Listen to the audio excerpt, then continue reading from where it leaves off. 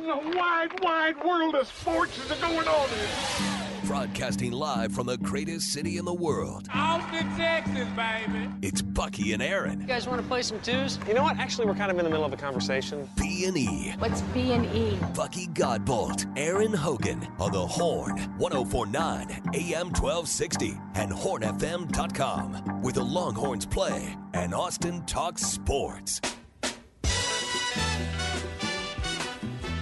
Final hour of Hours on a Buck Off Thursday, brought to you by the Austin Gamblers, Austin's professional bull riding team. Hope you're checking out that Amazon Prime, the Prime Video series, 8-episode docuseries behind the scenes of the first year of the PBR, going from individual bull riding to team bull riding. Austin is featured. It's really good. It's really good. Even if you don't know anything about bull riding, I promise you'll like it. It's really compelling. High adrenaline stuff with the bull riding, but then behind the scenes with these guys and where they come from and their families and what they deal with. Pretty darn good. Prime Video and the Austin Gamblers bring us Buck Off Thursday. My biggest buck-ons and buck-offs of the day, Buck. I still got to buck off this Stephen F. Austin assistant bowling coach, Lemke. Coach Lemke. Come on, Lemke. What's wrong with this guy? Do you think you really were going to get away with that? Your wife's the head coach. You're having an affair with one of the bowlers? And you don't even think that's wrong? You're like, well, I guess there's he was trying to get out of it. I guess there's a code of conduct. Well, there's no law. For his as far as his marriage goes, he was like, yeah. Ejection. He was like, she bossed me around. She pretty much made me run the practices. Like whenever she's the boss. She's like, before I was hired on, I was an assistant and or I was a volunteer, and she'd leave me at home with the kids all weekend. You said that? Yeah. Lemke. All in the come on, Lemke. The Lufkin. That's where. No, Nacogdoches. Nacogdoches. Okay, Nowhere. Lufkin's close, right? By the way, Stephen F. Austin is anticipated to transfer under the UT system umbrella, by the way. Do you know that? Yeah, and Cosner needs to call Cordell and Cordell. Get his act together there. Give up $248,000. I've been to Stephen F. Austin. I'll take the kids. I've been to Nacogdoches one time and we nearly got killed in a car wreck when I was there.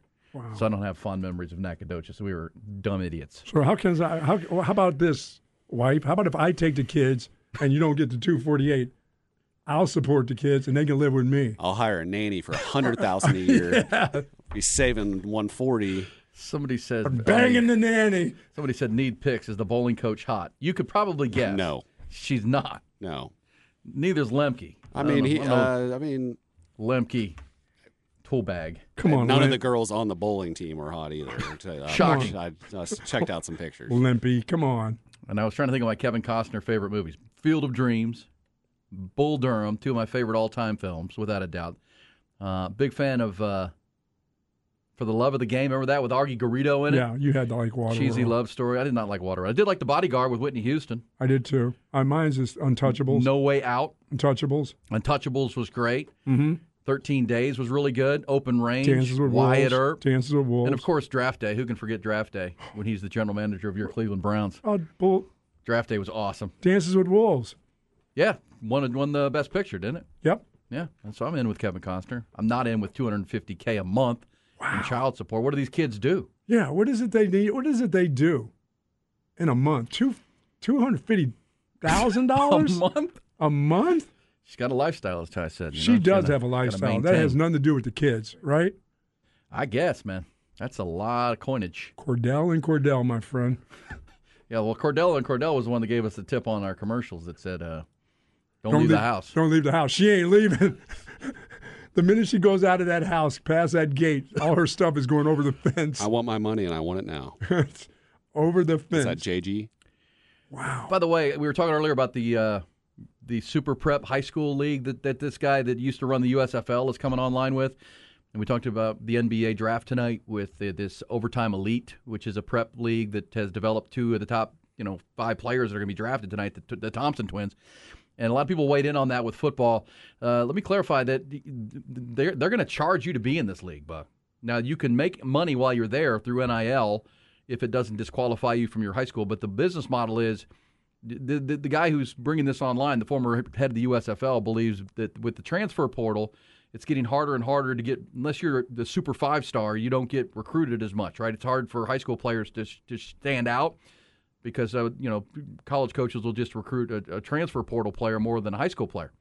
And so this is an opportunity in those 10 cities to stand out and play against other really good players, 4- and 5-star players. How many games do they play? This is 6 weeks. 6 weeks in the spring, April into May. How much football do you need? I mean, for a kid that age. Well, he is comparing it to like it's for recruiting purposes for high school players. It's also he says it's better than 7-on-7 because it's going to be 11-on-11 football, so it's easier to evaluate the players and to stand out. And he compares it to basketball parents paying for AAU. Like they'll pay for AAU to get seen and noticed either to a college scholarship or into the G League or off to the NBA. He's trying to bring that online in football. I don't know if it's going to work, but we'll see. But do you think you can play those games and then play in your high school too? You can't do both? Now, again, if you take money, you can't. You can't. No, you can't do Especially both. in Texas. UIL you would not be able to. It's still, even if you could, that's too many games. That's too many football games. It seems like too many football games. But if you pay for it, then you're not getting paid. Then you're just doing it for exposure. That's the business model. But we'll see. That's the Super Prep High School League that's coming online next April. All right, let's go to the Vaqueros hotline. He is the senior writer at Dave Campbell's Texas Football, formerly of the Austin American-Statesman. He's also my co-host on the Eyes on Texas multicast, the podcast and multicast we do each and every week. It lives at Dave Campbell's Texas Football website there, the Republic of Football website, the YouTube page, and at the Horns YouTube page, Eyes on Texas Football. Just dropped our 10th episode this week. Another good one, talking about Big 12 football and the Longhorns. He is our friend Mike Craven. Mike, what's up, buddy? Not much, guys. How y'all doing? Doing good, Michael. Hey, you covered high school recruiting for a long time. You used to do that and do the Fab 55 at the Statesman. Do you see any value in a super prep high school league for exposure for high school players? Maybe in other states, probably not Texas. Yeah, I mean, that dude's a grifter. If you look back through his career, he's kind of always been this way. I don't see it AAU, like comparing it to AAU basketball. I don't see the value there, just because in basketball the talent's a little bit more spread out. Obviously, it's not a physical sport. You put helmets on guys, you make them play. If you make it to the state championship game, you're playing 16, 17 games, right. And if you did it in the spring stuff, that's too much contact for young brains. I agree with that. And then they have to pay for it. And now, I'm right that if they accept NIL money, which this guy is pitching that they can do, they'll be then ineligible to play for their high school team if they're not done with high school yet. Yeah, and the THSCA won't allow that to happen at a very big scale. It'll be interesting to see how many players and who does it. I'd imagine it'd be mostly guys who feel like they're ineligible maybe.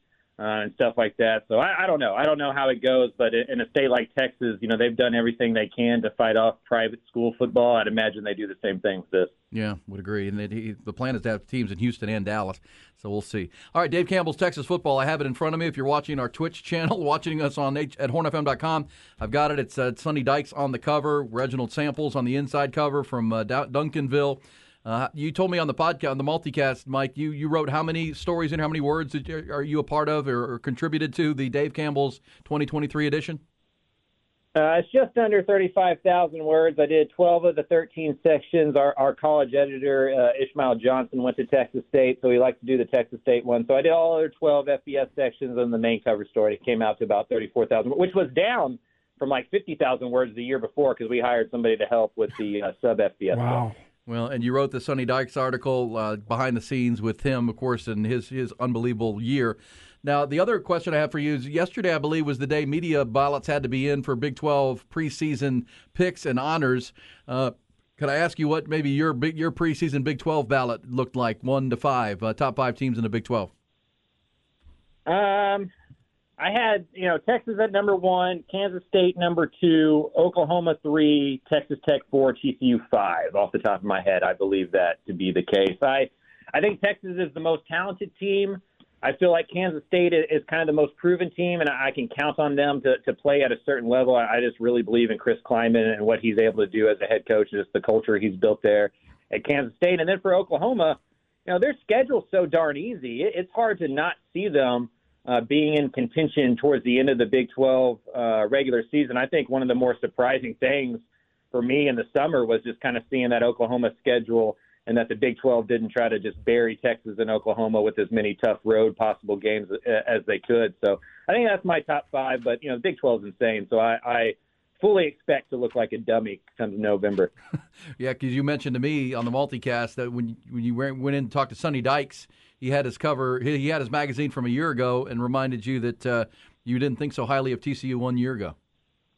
Yeah, I had them at 7-5 last year. To show how much of an expert I am, they ended up going 12-0. And so, yeah, I think that's kind of the tough part. I mean, tough's the wrong word. It was all in good jest, right? But I think the hardest part of the magazine is that it lives forever. Most people can put their takes out there and they kind of go away, and you forget about them by the time the year rolls around. But for us, as being in that magazine, it's kind of used as reference material. I get reminded of how wrong I am a lot. But that's the fun part about doing the job. Mike, for Sonny, I mean, the number of players that he loses as starters on that football team, which is a lot, which is every good starter is now gone. But there had to be a lot of kids that were backups or number two players that got a chance to play an awful lot of football on a team that won so many football games last year. Oh, yeah. I mean, I think, Sonny feels pretty good about where his program is. He's always used the transfer portal. I mean, dating back to, like, Nick Foles, at Arizona. He brought him through the transfer portal, right? Shane Buechele at SMU, Tanner Mordecai. Like, he's always been able to find guys through the portal. Last year they were able to as well. Now, they feel pretty good defensively. I think, inside that building, they think they're going to be even better on defense than they were last year. Dominic Williams, that true freshman nose tackle, is back. They've got bigger up front as they've transferred out of Gary Patterson's four front to an odd man front. So they feel better about their front seven. The secondary is going to be pretty good. They brought in a lot of talent on the outside at wide receiver, so I don't think skill position is going to be a big question mark. For me, it's the running game, right? I mean, I think Chandler Morris is going to be fine at quarterback. He had won the job over Max Duggan last year. But Kendre Miller in that running game and what Garrett Riley was able to do as offensive coordinator, really gave them balance and opened them up and allowed them to win in multiple ways. They were able to kind of outscore guys in the old Big 12 shootouts, but then they were actually able to out-physical some teams like they were able to do, in Austin against Texas. And so will they have multiple ways to win this game, win games this year? I think that depends on the offensive line and how quickly that can come about. Yeah, it will be interesting at TCU. They had played a lot of close games, a lot of comeback wins last year. Of course, they knocked out. They had so many quarterbacks that got hurt while they were playing, whether they knocked them out or they just got hurt. It seemed like a team of destiny, and sometimes those things come back to normal. We'll see with Sonny Dykes, but he is a really good football coach.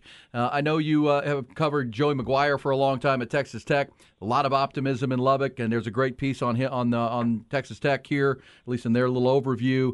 What is the reason for optimism in Texas Tech, and what concerns you with the Red Raiders?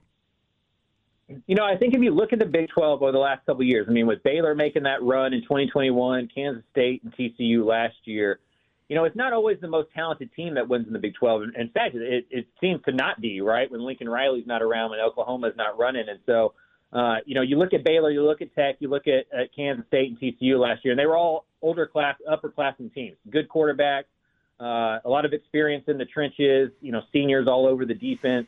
That's exactly what Texas Tech is. They bring back every offensive line starter, added a couple guys through the transfer portal to kind of help depth there.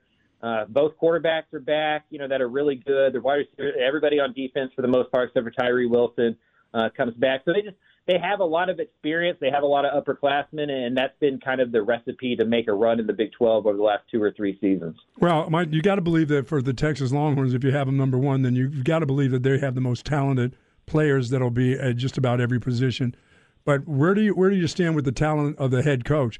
And year number 3, he should be a pretty talented head coach with this kind of football team itself. Yeah, I mean, E and I have talked about this on the multicast. I mean, I think the biggest question mark for Texas going into the year is just, can the head coach and the quarterback be mature enough to do this over a 12-game regular season and not have 2 or 3 weeks where it just blows up in the second half, whether you're just missing targets, missing wide open guys, or calling plays that maybe you shouldn't be given the circumstances going on right there. And so, I think the maturity in the quarterback room, and I include Sark as part of that conversation, to me is really the only red flag for Texas going into the year, because you look everywhere else, and there's just no reason that Texas isn't in the Big 12 championship game. And that includes other coaches on the staff, right, Mike? I mean, this is a pretty talented staff, too, now. Yeah, and on the defensive side of the ball, you got guys going into year 3 with the exact same staff, not just the same defense coordinator, but every single position, coach as well. And so, there really are no excuses for Texas. The Big 12 is wide open. There's not like this team that's a heavy favorite that has the star quarterback back. Like, that's Texas. And so for them, it's all out in front of them. And to me, it's just about maturity and how this team can handle success, how it can handle expectations, and how it handles adversity when it naturally will come at some point throughout the year. Yeah, Texas checks the most boxes. They have the fewest question marks, and question on them is can they deliver? Kansas State's got the best coach, and they're the defending champions with a lot of returners and a quarterback that returns. Oklahoma with the easy schedule and year 2 for Brett Venables. Texas Tech we talked about. What about Baylor? Dave Aranda, everyone talks about Blake Shapen. You always, Mike, on the multicast, and whenever I hear you, you talk about their defense, and that's what Dave Aranda builds the program on, and it wasn't very good last year. Yeah, I mean, I challenge everybody who kind of harpens on the Blake Shapen thing to go back to 2021 and look at the scores Baylor was winning by in those big games down the stretch. In the Sugar Bowl and the Big 12 championship game, against Big 12 opponents, they weren't scoring more than 30 points. Like they were a low-scoring team. They averaged more points per game last year than they did when they won 12 games in the Sugar Bowl the year before. So, Dave Aranda is always going to be the guy who wants to have a low-scoring, close, physical, tough game, and that defense just lost that. They did not go into the transfer portal and replace the Terrell Bernard, a Jalen Petrie, a J.T. Woods. Like they tried to do it in-house, and they didn't have the talent to do it. He learned his lesson. He went into the portal a lot, especially on the defensive side of the ball. So they should be more talented. The thing with Baylor, though, is like how do you predict a team that's been so up and down? 2-7 to 12-2 to 6-7. What team are they? What kind of program are they? My guess is somewhere in between that. They're like an 8-4, 7-5 type team this year because it's just hard for me to believe that defense can show up. It's the same thing with TCU, right? When the margins are so small, there's got to be a step back. Just statistically, you're not going to win every single coin flip every single year. And so I think Baylor is one of the most unknowns in the Big 12, to be honest with you. Agreed. He is Mike Craven, Dave Campbell's Texas Football senior writer, who, as he said, almost 35,000 words he's written for the edition this year, including the cover story on Sonny Dykes. One other, then I want to talk a little Texas A&M because, of course, it's Dave Campbell's Texas Football, all the teams all 13 in the Division I level in the state of Texas. So we'll talk about some Aggies. But what about of the schools that are coming into the Big 12, the 4 new schools, which team do you look at that may be the most dangerous joining the Big 12?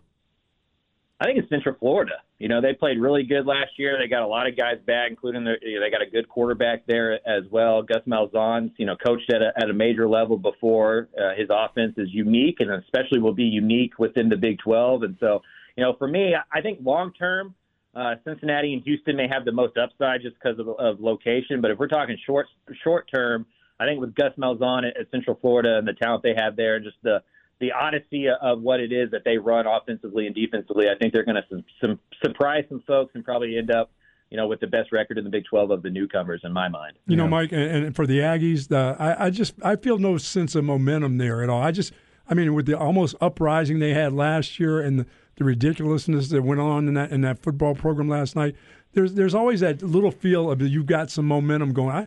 I just don't feel it with Texas A&M.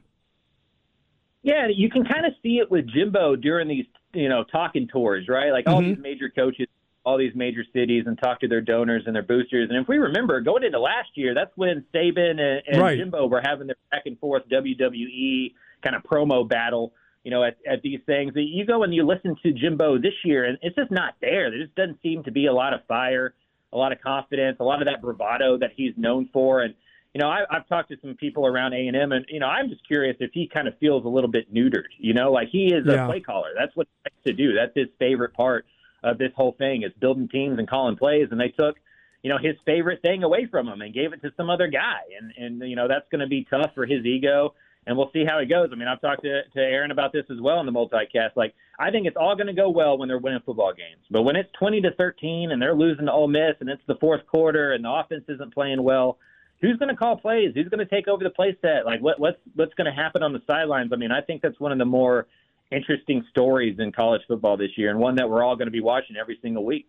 Yeah, A&M does have a lot of returning players, but they weren't very good last year, so they have to improve in that spot. They should have a good quarterback battle there. Who do you think wins that battle for quarterback at A&M? I mean, Max Johnson is there, and of course the kid Wiegman out of Houston with the 5-star. Is he going to be him, or is it Max Johnson? Yeah, if Connor Wiegman's not the starter at A&M, something went really weird and bad over the offseason. I think, Max Johnson, they know what he is. They like his consistency and his leadership and just his ability to be kind of like an extra assistant coach with just kind of his family history and just how much he's been around football. But Connor's a former 5-star guy with some real athleticism, some dual athleticism, and I think bringing in Petrino, who's more used to, or maybe not even more used to, but more prone to use his quarterback in the running game, I think will help unlock him a little bit. Jimbo doesn't like to use his quarterback in that kind of way, and so I think that's going to help Connor's development a little bit, having an offensive coordinator that's going to allow him to move around and use his legs a little bit more. Well, Mike, always appreciate it, man. Dave Campbell's Texas Football Magazine, the 2023 edition is out, or at least coming out. It'll be hitting newsstands. I know some of the subscribers have already gotten theirs. Craig Way was handing us out some Dave Campbell's, and I know coming up on his show, Light the Tower, this week and into next week and into July, they'll be giving away a copy of Dave Campbell's Texas Football Magazine every day. Also, if you go to our website, hornfm.com, you can get signed up to win a copy there as well. And, of course, you can purchase it or order it yourself at Dave Campbell's Texas Football. Thank you, Mike. Thanks, Appreciate Mike. it, bud. Thank you. Talk to you all next time. There he is, our good friend, Mike Craven, formerly the Statesman, now the senior writer at Dave Campbell's, and wrote a lot of really good stuff in here. This thing is chock full of high school, of course, as always, the Bible, college football, and it's amazing, Buck. They're now, one of the reasons we started this multicast is Dave Campbell's, Dave Campbell's Texas Football, the brand is now owned by Drayton McClain. Drayton McClain, the former Houston Astros owner, who's got his name on the Baylor McClain Stadium. Mm-hmm. He bought it. Of course, Dave Campbell, the late Dave Campbell, passed away. But they're really pushing the Division I football coverage. It's been the high school, Bible for so long. Absolutely. But, man, they're now, with Sam Houston State rising up a level. I mean, there's 13 Division I schools in the state of Texas. They cover every single one of them. And so our multicast focuses on Texas. It's called the Eyes on Texas multicast. It's on YouTube at our Horn YouTube page, also Dave Campbell's. But if you're a fan of Big 12 football and Texas football, you can go to that Republic of Football tab at DaveCampbell'sTexasFootball.com, the website, and you can listen to the podcast of all the schools. I think they have 10 of the schools now have its own dedicated podcast. So if you're a Tech fan, A&M fan, they've got one. Gosh, just go down the list and you can get some really in-depth stuff like we do with the Eyes on Texas on a week-by-week basis. So we appreciate Mike. Really good stuff there. Maybe the best thing for Texas A&M is not to have that Jimbo attitude this year and just go try to play. I agree with Mike 100%, though.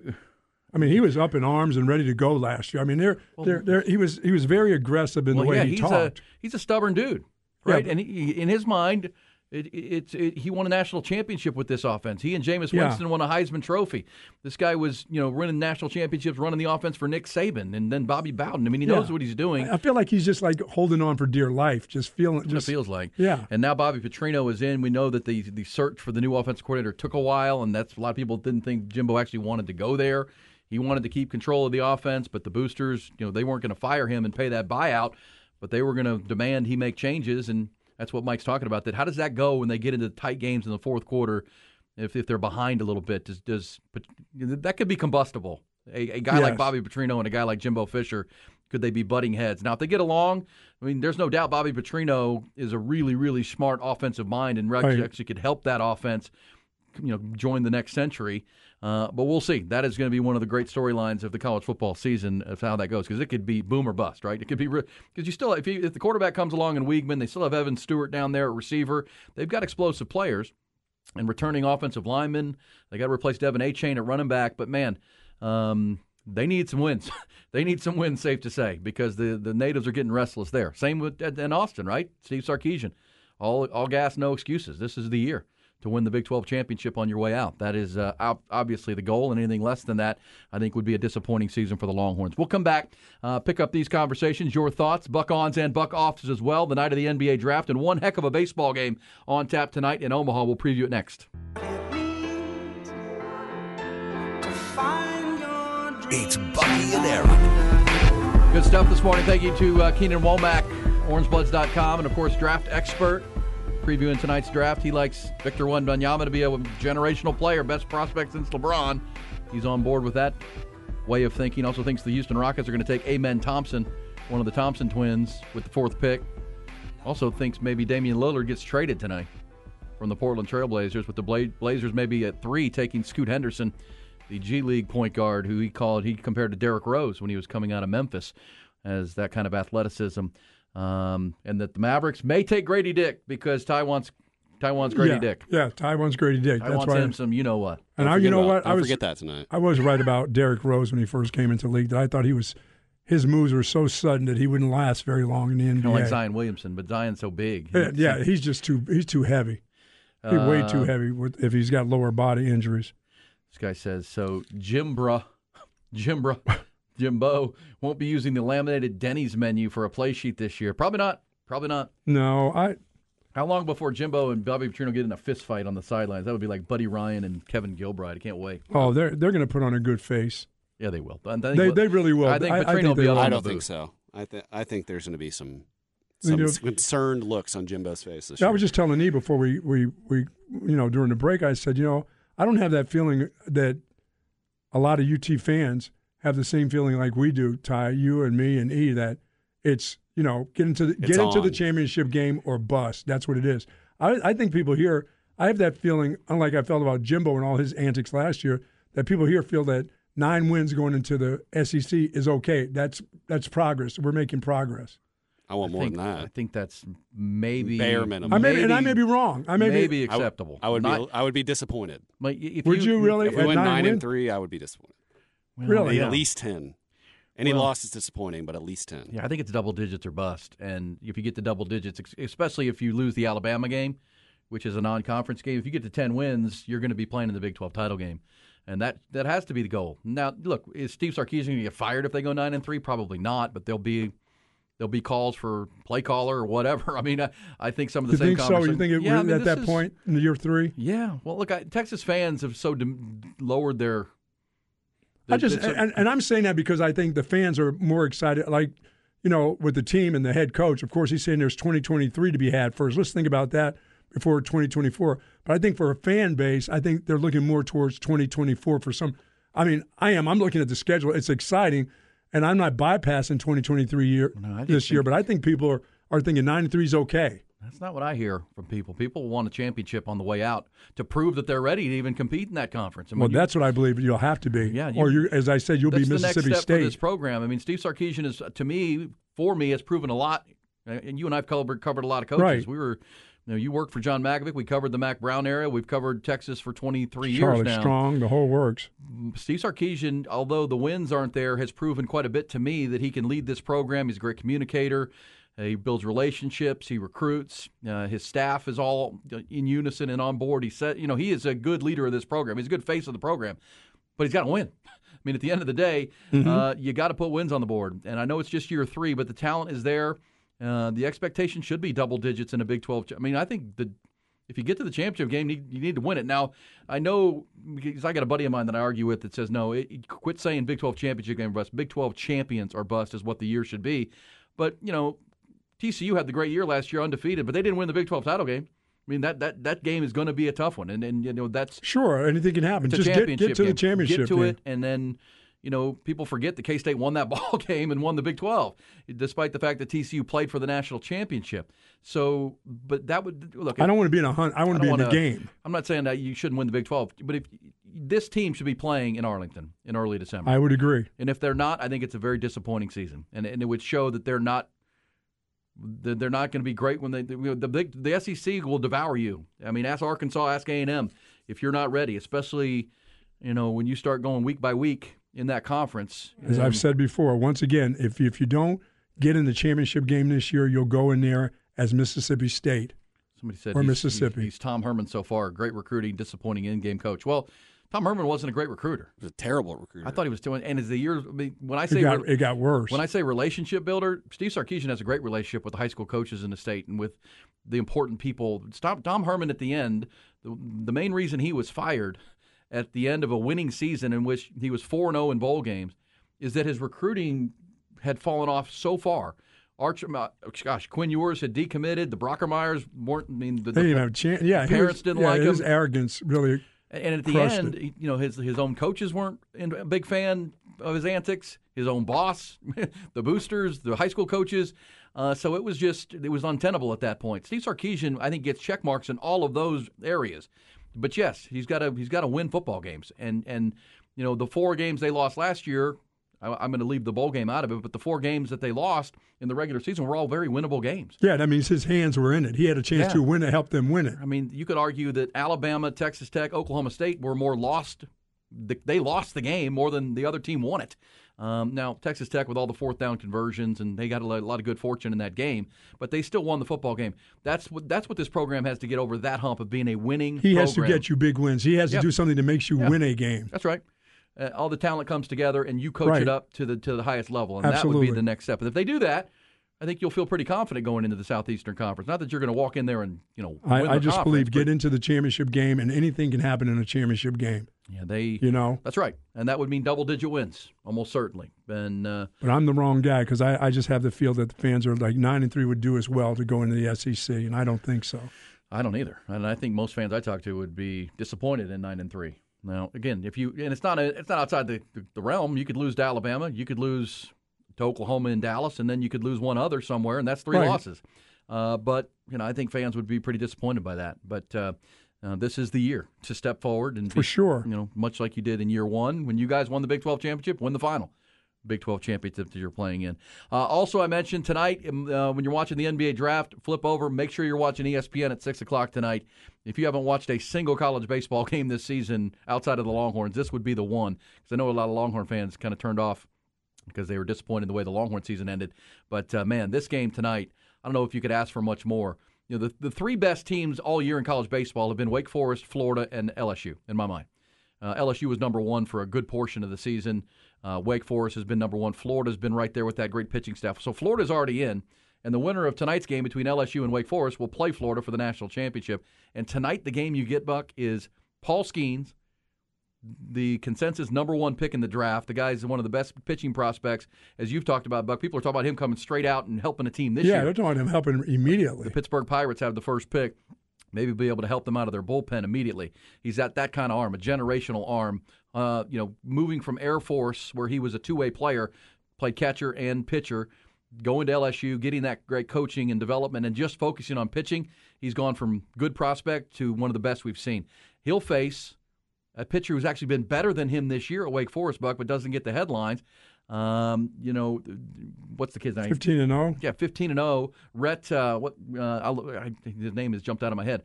But he's the kid with the unbelievable changeup. He's 15-0 with an ERA of 1.9. Skeens has an ERA of 1.8 and is 12-2. This is going to be, man, if you can scratch a run or two across, you've got a chance in this game tonight. Now, Wake Forest had a night off to get, where LSU had to play last night, but it feels like LSU, and of course Wake Forest beat LSU just 2 nights ago in that 3-2 game.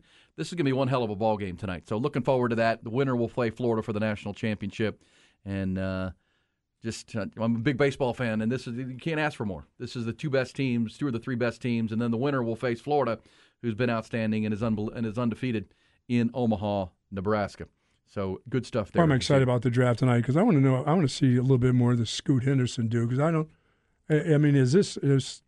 we looking at a guy that could be, he's 6'2". He's not 6'4". He's a 6'2" guy, right? 6'4". He's 6'4". Is he? He is? He's big. Big, strong, and he's physical guy. Athletic as heck. But think Russell Westbrook. Yeah. Okay. But he's got to learn to shoot, right? He's got to learn to shoot. Yeah. But I do agree with what Keenan said, that the fact that he's got a good mid-range game and he shoots good free throws, he's got a good stroke. And if he's going to go to the free throw line, because he'll go to the rim. Well, and if you can shoot free throws at a 75% clip and you can make the mid-range because no one can stay in front of you, you have to think the three-pointer can develop. God, the more I see these guys, these 6'4", 6, man, how good was Allen Iverson? Oh, unbelievable. How good was that dude when he came out? Unbelievable. Allen Iverson, what, a 6-footer maybe? 6'1", 6'2". No, Iverson not 6'2". I know you're 6'2". I think you can eat a meal off the top of Allen Iverson's head. Yeah, he was. He's 6 foot. He's one of the greatest little players of all time. Yes, without doubt. He and Isaiah Thomas, the shortest MVP. Yeah, that's for sure. Quick correction: Wake Forest, LSU played last night. Obviously, Wake Forest was off the night before. They have had an extra day that LSU is not. LSU's playing, again tonight. Wake Forest had that extra day. LSU beat them last night. Good game, 5-2. They'll go again tonight with Skeens on the hill for LSU. Check that out. We'll come back, recap the top stories, get you teed up for Light the Tower with Craig and the crew. That's coming next.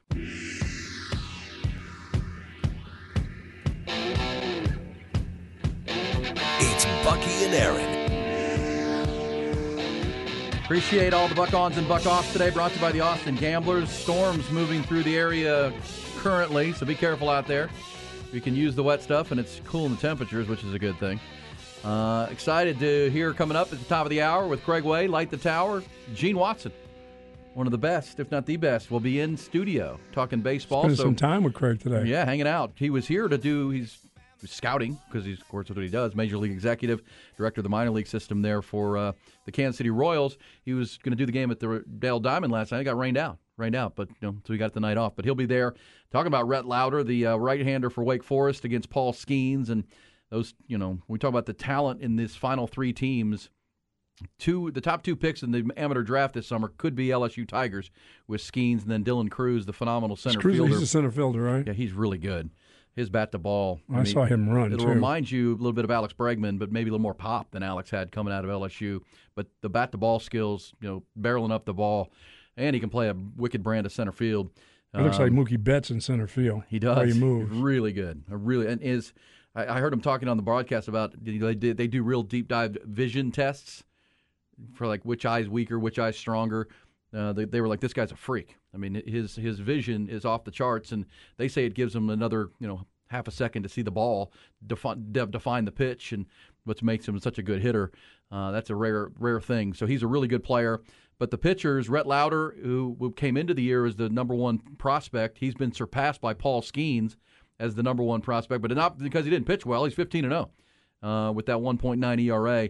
And then the best other positional player outside of Dylan Cruz is Wyatt Langford, who plays for Florida.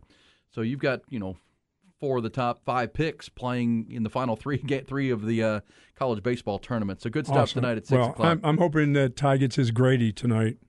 Get me some Grady. I will, hopefully. If Mark Cuban's I hope smart. we get a whole handful of He's Grady a smart tonight. man, which we know he is.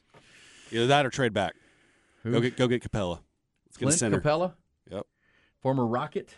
I would think he is just what we need. Just what you need. Well, you got to think with that 10th pick, whether it's a trade, using that as a resource, or drafting someone. You're not looking Victor Wembanyama becomes the centerpiece of the Spurs without a doubt. I mean, Scoot Henderson has a chance wherever he goes to become the star of the team. Yeah, and Dane makes a difference no matter where he goes. That becomes an instant. Yeah, if he gets traded tonight, because if Portland does take Scoot Henderson, the best point guard in the draft and most impactful guy, well then, Dame Lillard could be moved because they already have a dynamic backcourt.